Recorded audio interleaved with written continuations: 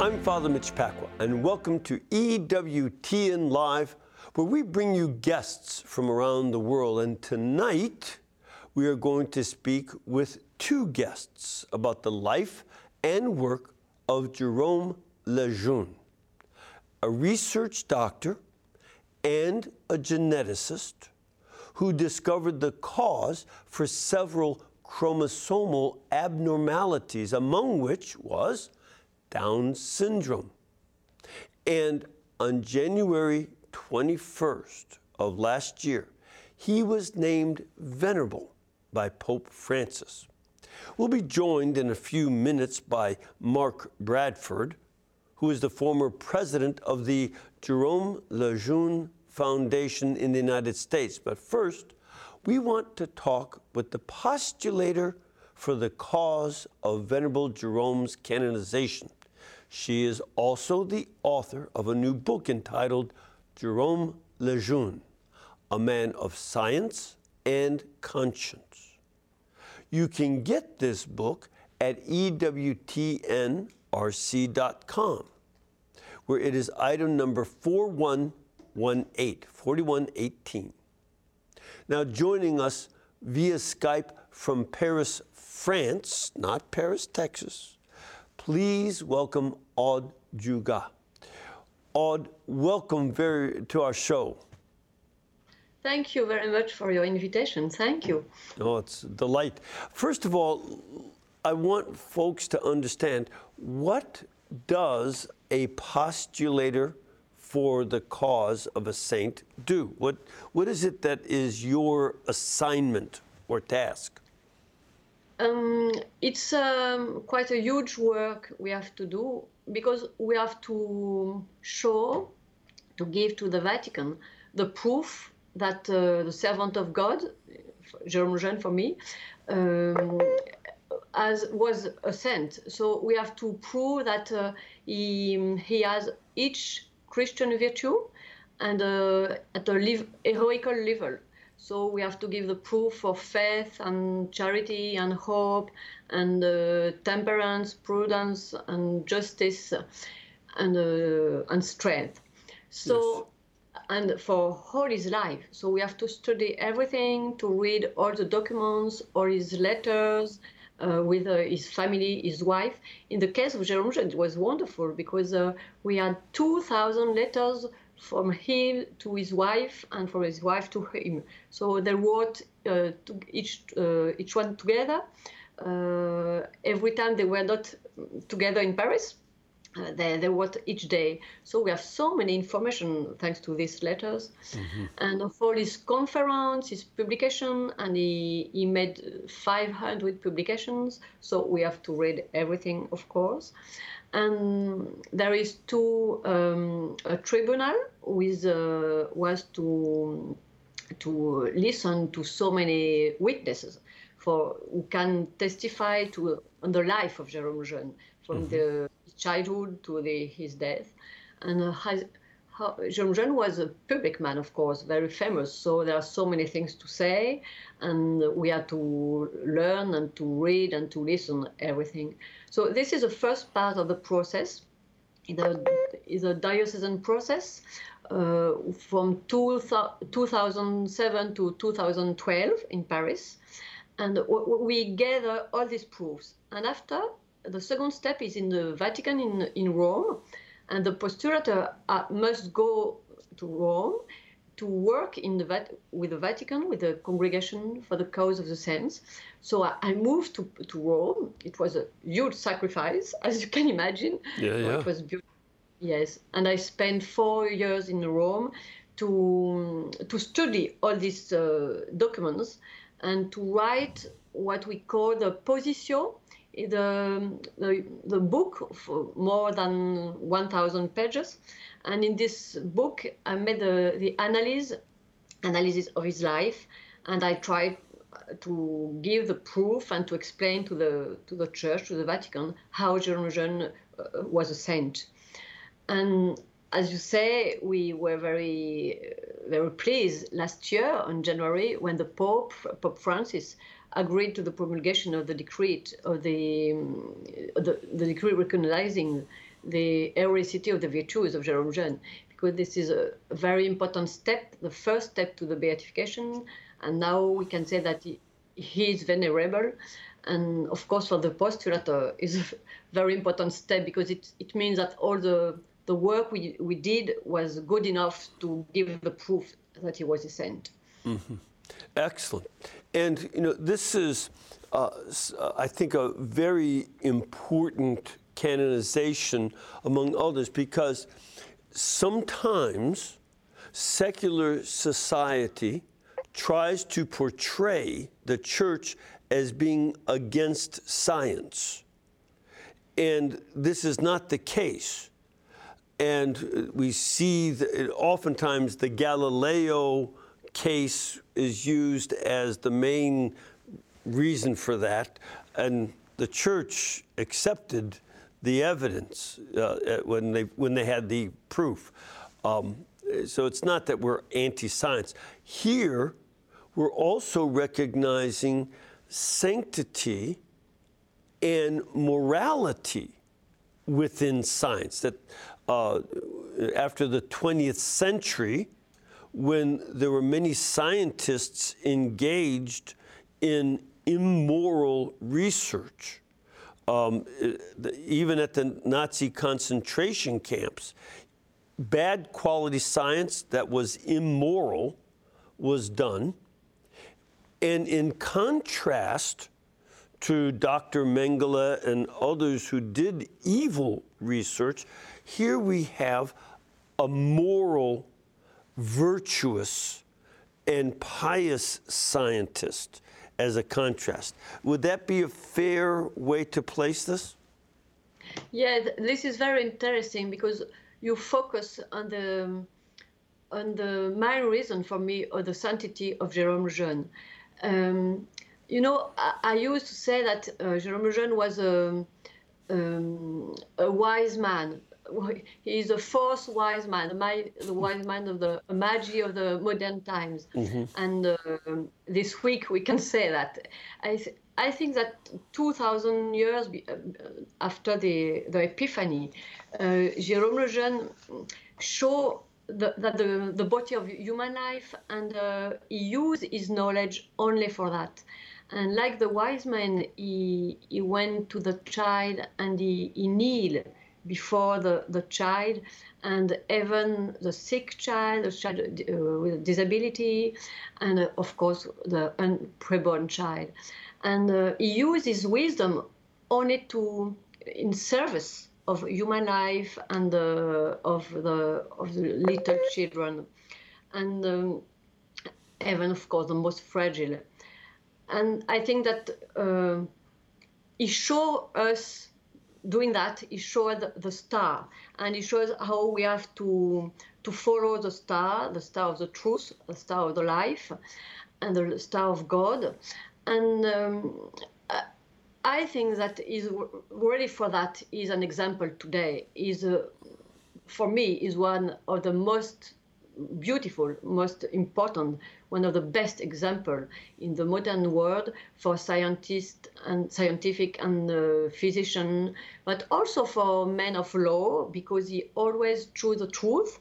And you know that it was not always very easy for him, and it's not easy for us today, but it was not easy for him.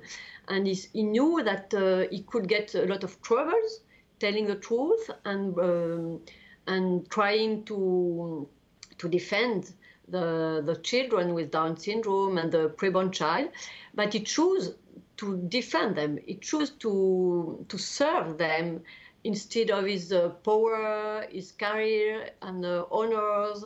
And doing that, he got a lot of troubles, but he never deviated of this way.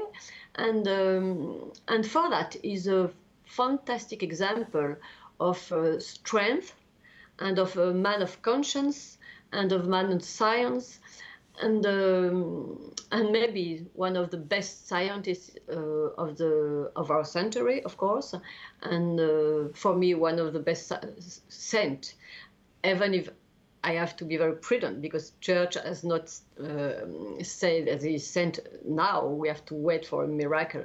It's just venerable by now. But for me, he's a saint. I'm sure he is. And I was amazed by this mix between intelligence and love. So he was a genius. We can really say that he was a genius with so much humility, like the king. The wise man, he went with his genie, with his intelligence, in front of this baby. And this intelligence is very important in his sanctity, because he used his intelligence for the good, and only for the good of the humanity. And he did not use his intelligence against the faith. And this is very important. And we often say that Jerome Lejeune got so many enemies because he was a servant of life. That's true. But I think that there is another reason too. I think that it's also because he did not use his intelligence, his science, his knowledge against faith and against church, but on the opposite, on the contrary, he used his intelligence to show that between faith and science, there is no contradiction. Yep. He always showed that faith and science go together to find the truth, to understand the world, to understand the creation. And he used to say that it can be opposition, it can be contradiction between faith and science, because science helps us to understand the world, to understand how the world works. Mm-hmm. But faith gives us the information that our knowledge can get by our intelligence, because our intelligence is very small in the world. We can know everything. So he said the faith is an help to understand the world, to understand the creation. So they go all together. And as a geneticist, he was very interested, of course, by the creation of the man, of Adam and Eve, and he worked a lot. He read a lot Bible and Genesis, and he was very interested by the creation of Adam and Eve, and he tried to explain, as a geneticist, how it could happen, how the first man and the first woman can arrive on the earth. So it was very interesting, and maybe it was one of the first to say that the explanation of Darwin can't explain anything, does not explain anything. Yeah. It did not say, this is very important, that everything was wrong in Darwin's theory. But he said that the theory of Darwin telling that we are like a monkey, it's not true. But I can't explain here because it's too difficult. But it's very interesting, and I explain that in the book because I think that it's very important, especially for students in medicine, because it's very important for everybody and for Christians to understand the apparition of the first man and the first woman in the world, and to understand how Genesis and Bible are not against science. On the opposite, everything is growing together. Yeah, and it's something that I've often taught my students. My field is Scripture. And I've often taught my students that in the ancient world, they began to learn science, but they couldn't continue it because they believed that the forces of nature were gods who could attack them. Whereas in the Bible, everything is good, everything is laid out in wisdom. Humans have reason to discover that wisdom, and everything is just a creature. Aude, thank you so much for explaining this part.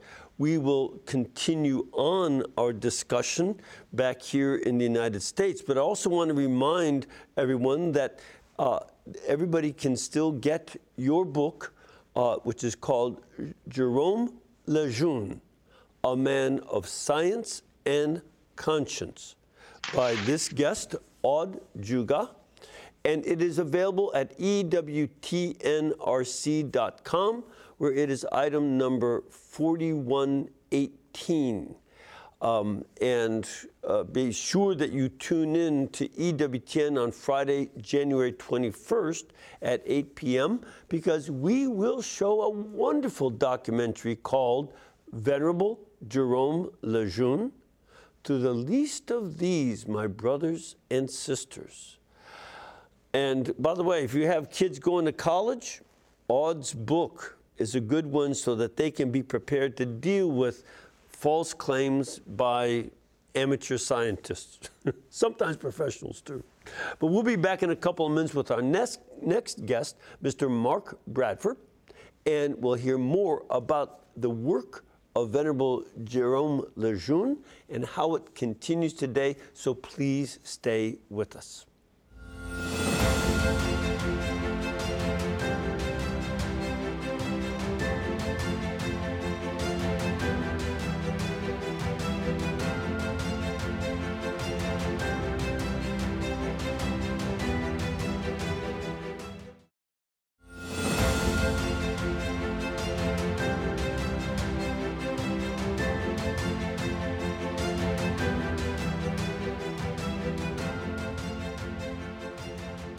Welcome back.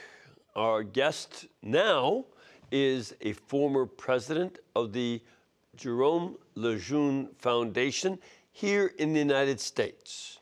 And he's here tonight to tell us more about the amazing work and faithful ethics of geneticist Dr. Jerome Lejeune. And joining us via Skype from Drexel Hill, Pennsylvania, please welcome Mr. Mark Bradford. Mark, welcome. Thank you very much. I'm so sorry it turned out that I couldn't be there with you this evening. Well, we're delighted to have you at least here through Skype. It's been that way this year many times, so good to have you with us. And we were talking with Aude, who's just wonderful. You're talking to her about the process of moving towards beatification of Jerome Lejeune.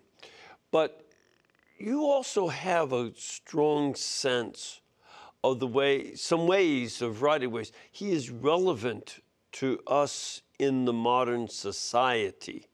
Talk a little bit about that. Sure. You know, there are many ways.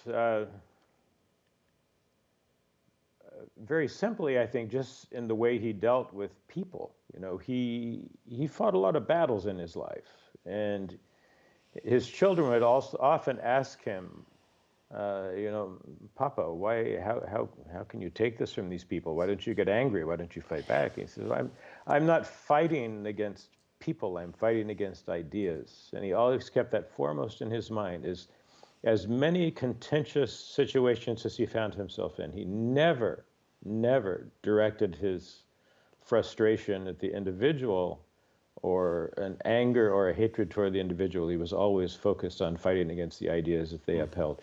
He was living at a pretty difficult time in Paris through the 1960s, the student revolts that happened there. Also, he was a contemporary of someone whose name we hear often these days, Michel Foucault, in the midst of all of the critical theory stuff that's going on these days, and cultural Marxism, as it's sometimes called.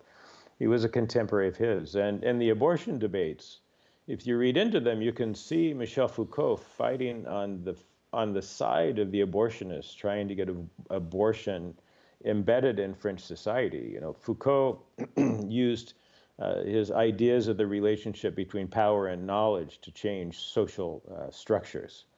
Mm-hmm. And he was behind the effort to implement the laws that liberalized abortion and provided for abortion in France. And of course, these are the situations that Lejeune found himself arguing deeply in, and these are the situations that we would use the word these days ended up getting him canceled, which is largely what happened. And there were a few times throughout his career where he spoke very boldly against what was happening in his field of genetics, where his discovery and I'm assuming that everyone knows what his discovery was. He made the discovery that there was an extra copy of the 21st chromosome, which caused Down syndrome, among many other discoveries. But in doing that, he realized that he had opened a pathway to abortion. He realized that through a prenatal test, a woman would know if she was carrying a child that had an extra 21st chromosome, therefore a trisomy child, trisomy 20, Down syndrome, commonly call it in the United States, and would be given the opportunity to abort. So that's why he fought very hard on two fronts. He fought very hard against the movement to abort these children, and he worked very hard in his professional life to researching what he hoped would be a cure to be able to save these children from the fate that he knew they would be destined to receive, and that fate would be their abortion. So in 1969, he received the highest award a geneticist can receive in San Francisco, California, actually, called the William Allen Memorial Award. And he decided that night, excuse me, he decided that night that he would make himself clear and speak plainly to the audience and tell them that the use of their discipline of genetics for the destruction of human life was intolerable. And he even used words, something to the effect that the National Institute of Health should be renamed to be called the National Institute of Death, because it was promoting the destruction of children through abortion who were deemed to not be acceptable in society because of their genetic constitution. I have a clip that I'd like to show of Lejeune actually speaking back in 1970. I think it might be the reference you're making. So let's take a look at that clip. Perfect. Bonsoir. Good evening. Our opening topic of this evening is the children who aren't like others. Que nous avons donné ce soir au dossier que nous allons ouvrir ensemble. In 1970, the abortion debate reaches France. A draft bill, brought in by Dr. Perret, offers to allow so-called prophylactic abortion for embryos identified as having disabilities. I have heard of prophylactic abortion, and I would like to ask what you call prophylactic. Prophylaxis is preventing an infection. For instance, from a medical point of view, vaccines are delivered in a prophylactic way. And in the present case, a pregnancy is terminated to avoid the birth of a malformed child. This man asked a specific question, and he was perfectly right. Prophylactic does not mean killing the patients, and it never will. Yet if you tell a geneticist, examine this child's chromosomes, and if they are abnormal, I will eliminate him, you are asking us very clearly to play Pontius Pilate's role and to wash our hands of what people will do afterwards. Well, no, we are doctors. I do not speak from a scholar's chair. I am talking about children who are made of flesh and bones, and I do not want to kill these children because they are patients. We can honestly ask ourselves if there is anything worse for a man who is a scientist, a discoverer, than realizing his discovery will completely clash with his beliefs. The inner debate must be something absolutely terrifying.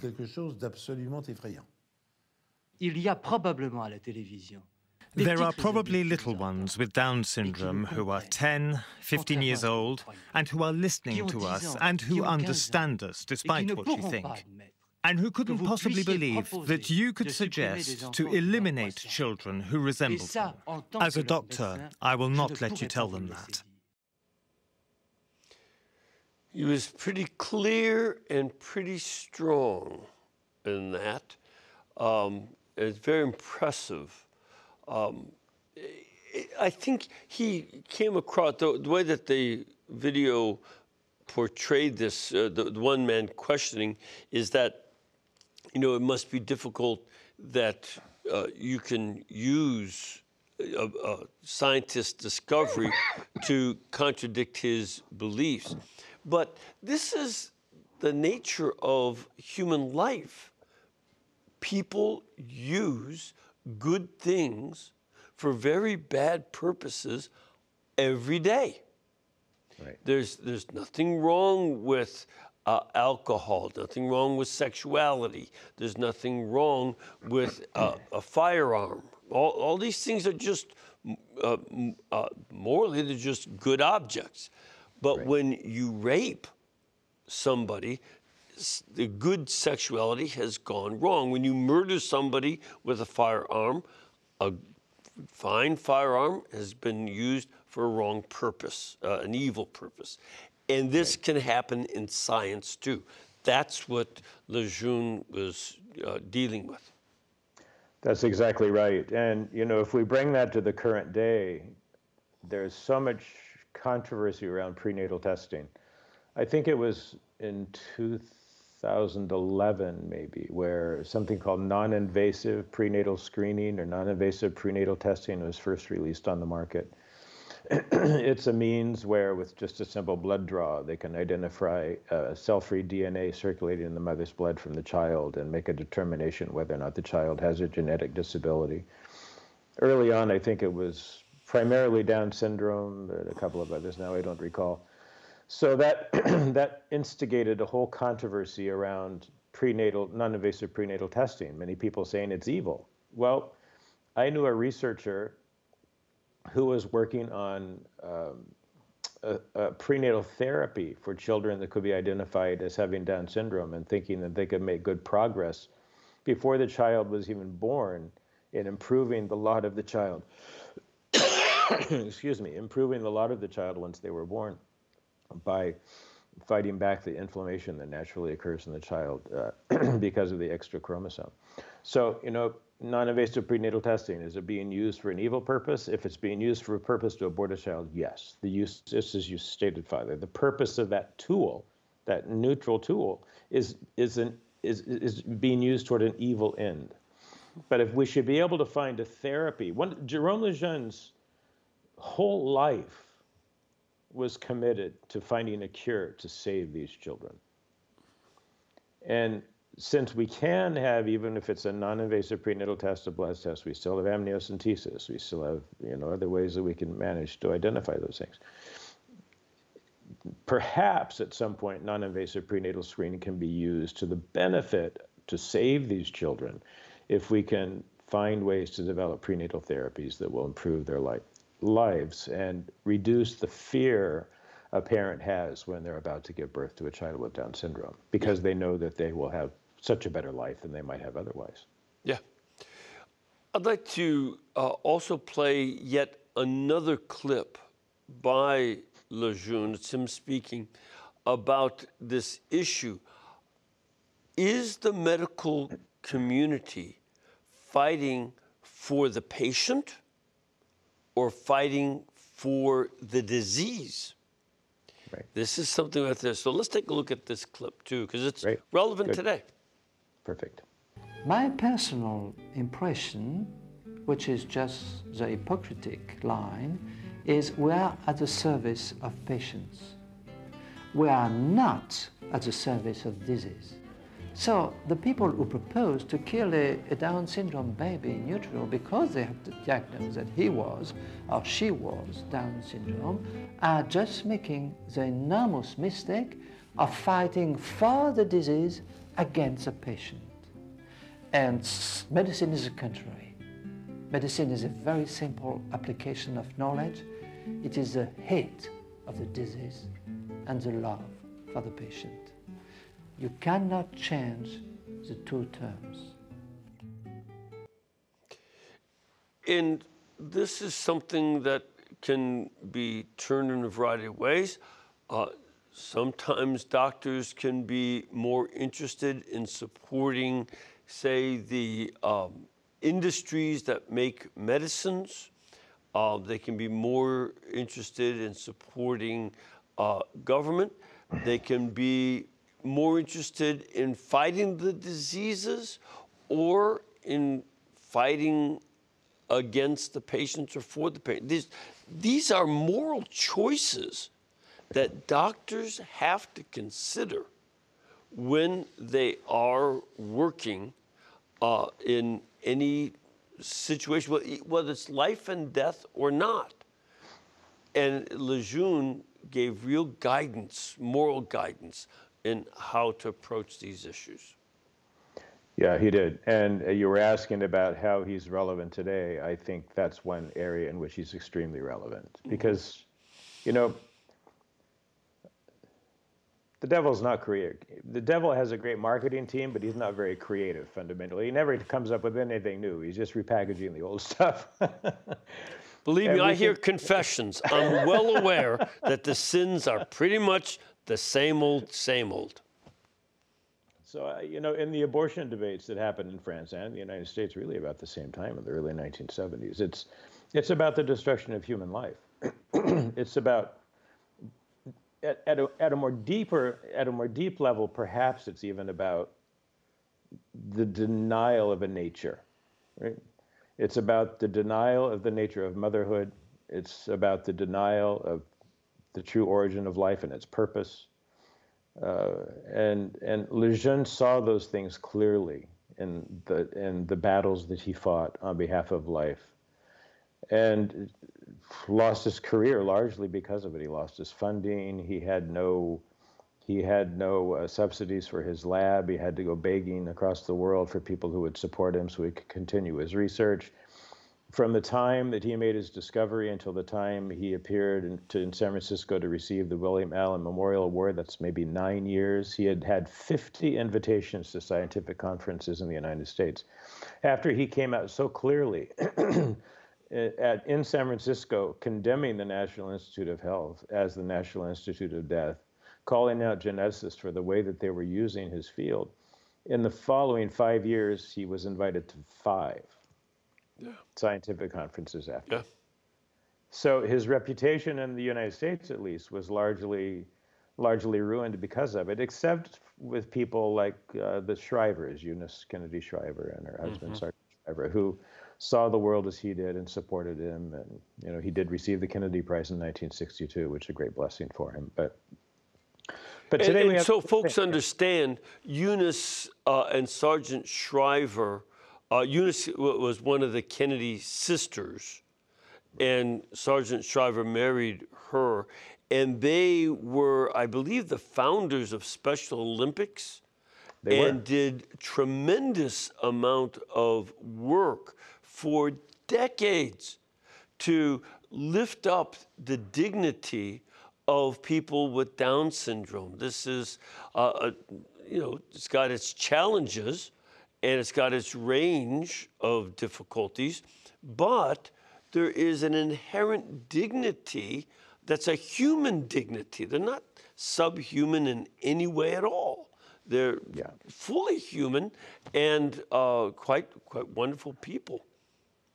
And that was everyone that met Jerome Lejeune, and I'm so sorry I never had the opportunity to. I knew his wife very well, and I know his family, and they're all incredible people, beautiful, beautiful family, wonderful people, very supportive still of the work that he did and continuing it on his behalf.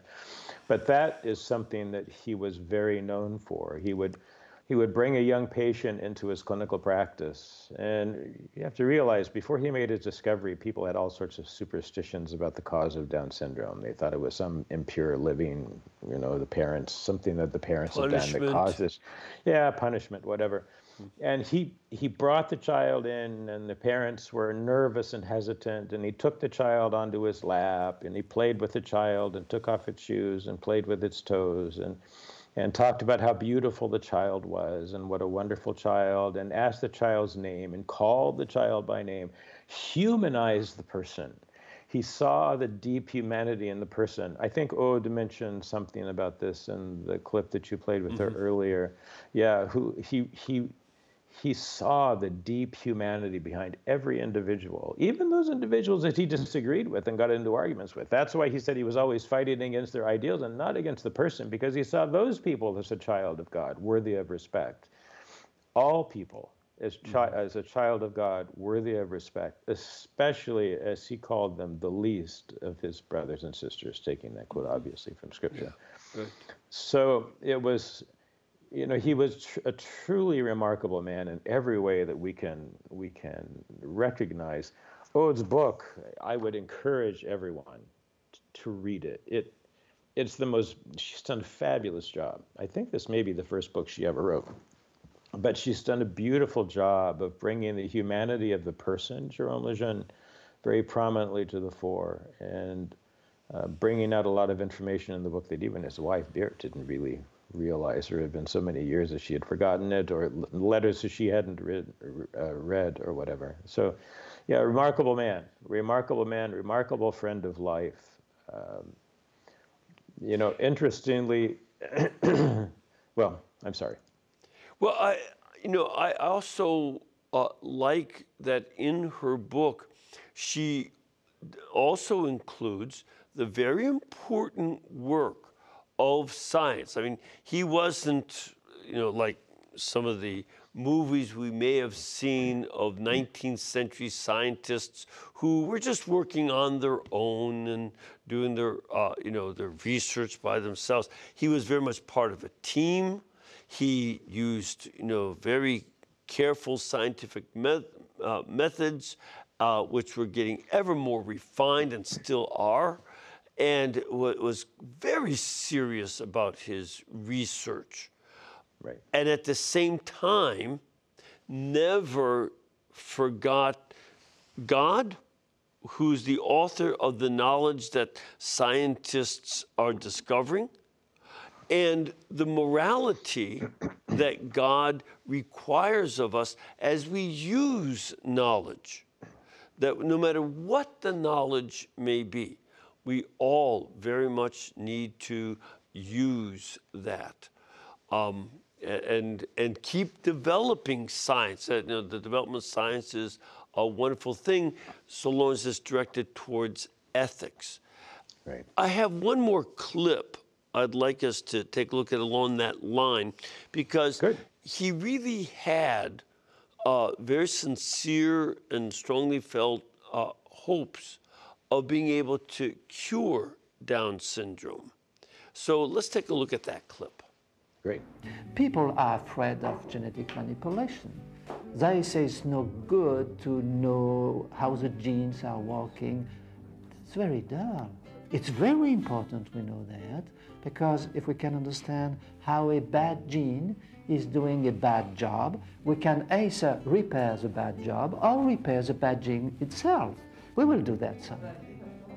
But the danger is that people will use human beings, will exploit human beings for their own particular interests or their own particular research.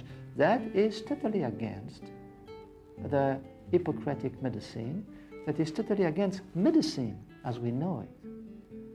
But it's a new age biology applied to men. Yeah, this is where he has hope, and I would say a human hope, an optimism about discovering more, but also a Christian hope for the betterment of people who would suffer without medical development.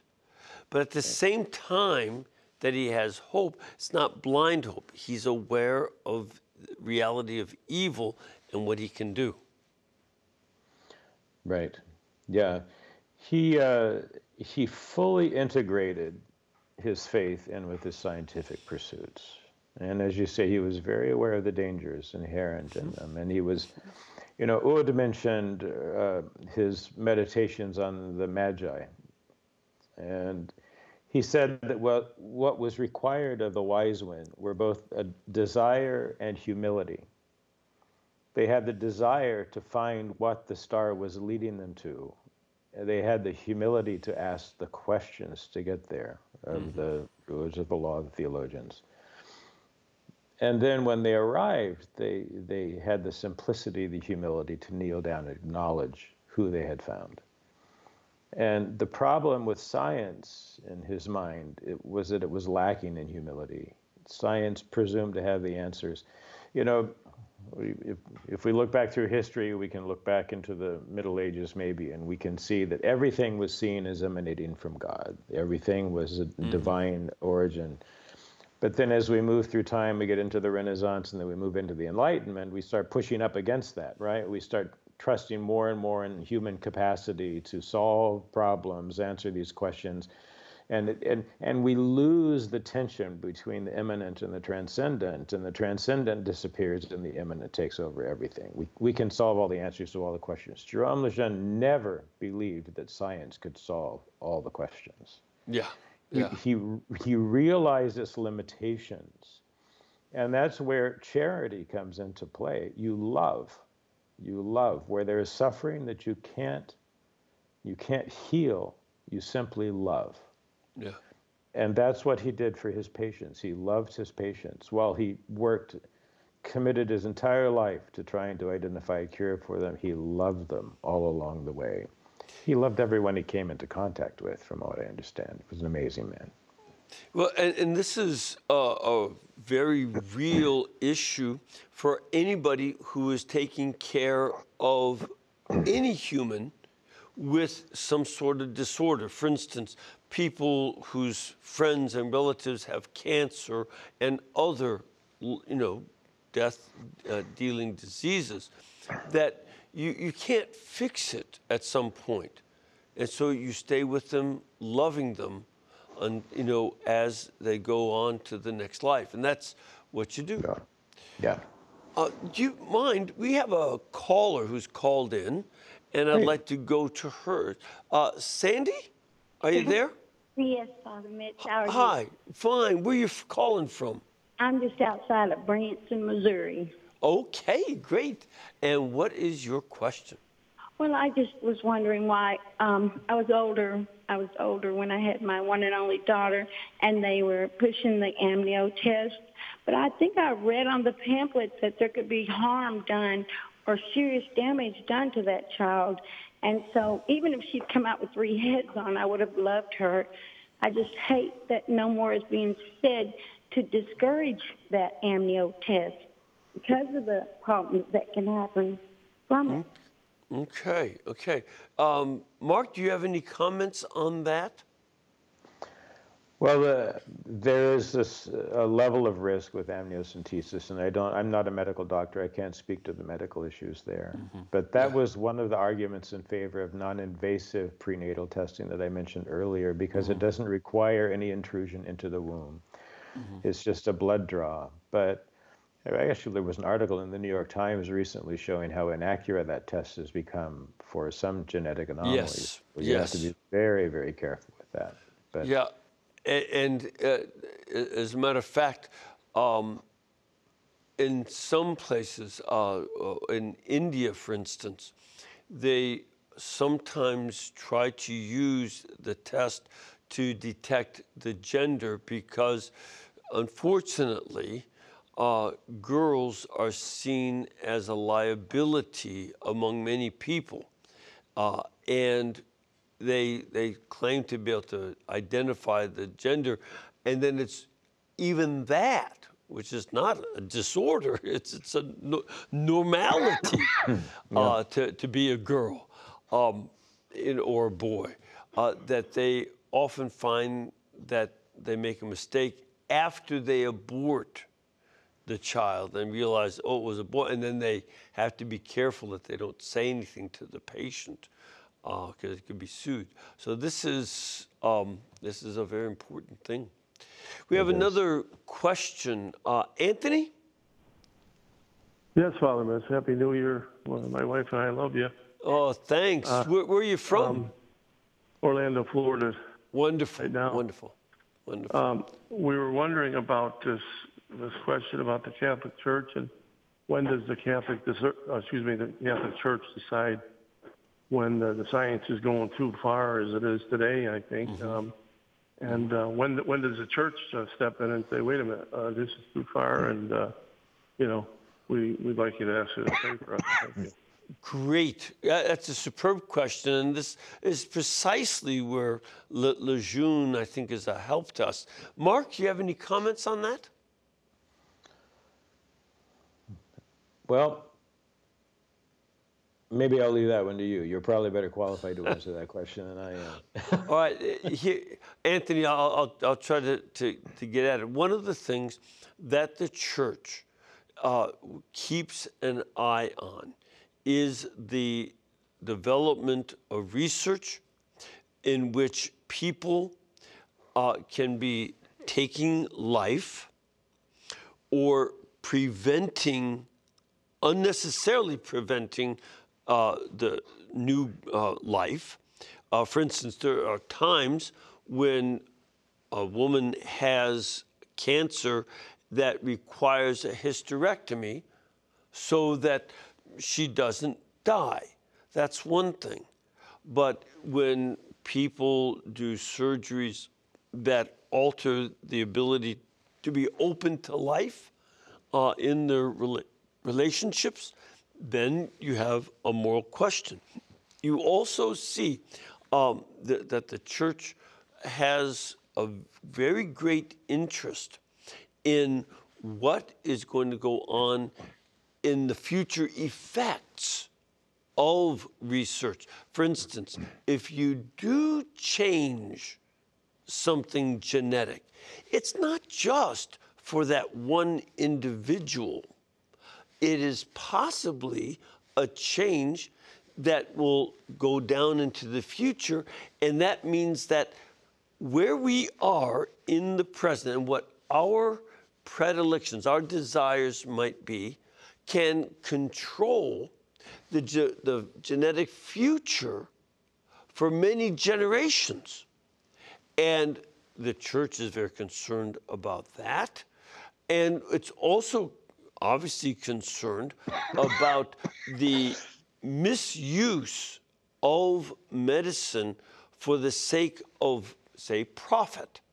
That some people are willing to do any kind of research if it brings them financial profit, and neglects a lot of other issues that are actually about life and death or about improving life. So this is why, Anthony, we have a number of clergy and laity, for that matter, who are involved in medical ethics. There's a Catholic Medical Association and other professional groups, the Catholic Pharmaceutical Association, and a variety of these that bring the Catholic moral perspective and spirituality to bear on issues. So someone that we've had a number of times on EWTN, Dr. Robin Pierucci, and some of her colleagues are appearing before state legislatures and the United States Congress in order to address issues about fetal pain. That small children inside the womb feel pain when they're operated on. That's Dr. Piucci's area and other doctors. And because of that, there's a kind of care for them. Well, do we care for them? Or, as was done in the 90s, are experiments done to do surgery on a baby in the uterus without anesthetic? Can you imagine if somebody did heart surgery on you and you had no anesthetic? And this was going on. We're concerned about the ethics of this. And a wide variety. So, we have lots of Catholic ethicists who are working on this, and they report to the church. That's very much important. We also have another caller. Hello, Mary? Yes. Hi, where are you calling from? I'm calling from Endicott, New York, Father. Welcome, welcome. What can we do for you this evening? Well, my question is surrounded by a statement. Yeah. A while back, practically, my child will be 40 this month, but while I was pregnant with her, she was my 9th pregnancy, and I had a very pro-life doctor. Yes. And he asked me for agreement to have an amniocentesis test. And I was questioned, I was rather stunned, and I questioned him and asked, knowing that I'm pro-life, why would you offer that test for a result of, a Down syndrome child? I would never choose abortion. And he said that it was a requirement through his malpractice insurance. And I wonder, is there that much pressure given to doctors today in regard to the issue? Mark, do you have any comments on that? Well, I know that there are lawsuits that have come about because of either a misread or a faulty prenatal diagnosis, and a child was born with a disability that the parent didn't expect. So anytime there's something like that happens that raises the attention of the insurance actuaries, is that what they're called, and puts some pressure on doctors then to be a little more careful or to insist on a prenatal diagnosis possibly.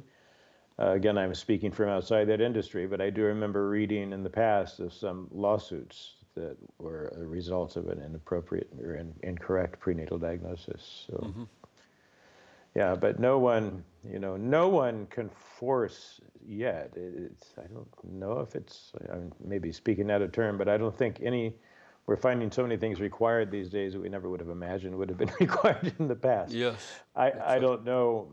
It's possible that there are requirements now for prenatal screenings, but in the past they've been optional. We had with our, let's see, 1, 2, 3, 4, 5, sixth child, my wife had some markers on an ultrasound of a possible genetic anomaly, and we just blew it off and said, who cares? We're not. And we had a very pro-life doctor, and he said, nah, you don't want to do that. You'll just take whatever comes. And it turns out he had Down syndrome, which has been a great blessing to our family. So, yeah. Yeah, this is one of the things too. I've heard again and again from families I know that there's an initial shock because it's never the picture that a parent would have in their mind. Oh, I'm looking forward to having at least one of my kids has Down syndrome. That's usually not the first picture, and it oftentimes is something that stuns parents and siblings, and then they find out what a wonderful gift this child is, and how they raise up the quality of family life, and they find that giftness. Even when there are some difficulties, they still see that they raise up this. My own dad had been a school bus driver in his last years, and at one point he was given one of the smaller buses that carried the children with mental disabilities, and some of them, not a few, were also Down's kids. And he was so surprised at how wonderful it was in contrast to the maniacs in the other bus. I think so. Yeah. He just loved them. He was just really surprised at how lovely they were. And so, that's not an uncommon experience among parents. They become surprised at what a great gift this is. And someone like Jerome Lejeune is a great influence. And just back to Mary's question and your statement, it's not something that the law requires, in most, at least not yet. As you say, there are so many lawyers getting involved in medical decisions. But I think that it is the insurance companies pressuring doctors so they don't get sued because they're afraid of the lawyers coming at them. So that's where that is. Yeah. Mark, I'm so sorry that we're about out of time. I just want to mention that the Jerome Lejeune Foundation USA can be reached if you go to lejeunefoundation.org.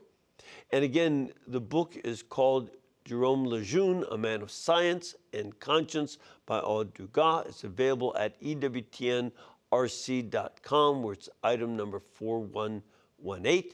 And there's a documentary on Venerable Jerome Lejeune, To the Least of My Brothers and Sisters, Friday, January 21st at 8 p.m. Eastern Time. Thank you, Mark, for being with us. May the Lord bless you and all of our audience, the Father, Son, and Holy Spirit. Amen. God bless you all, and thank you.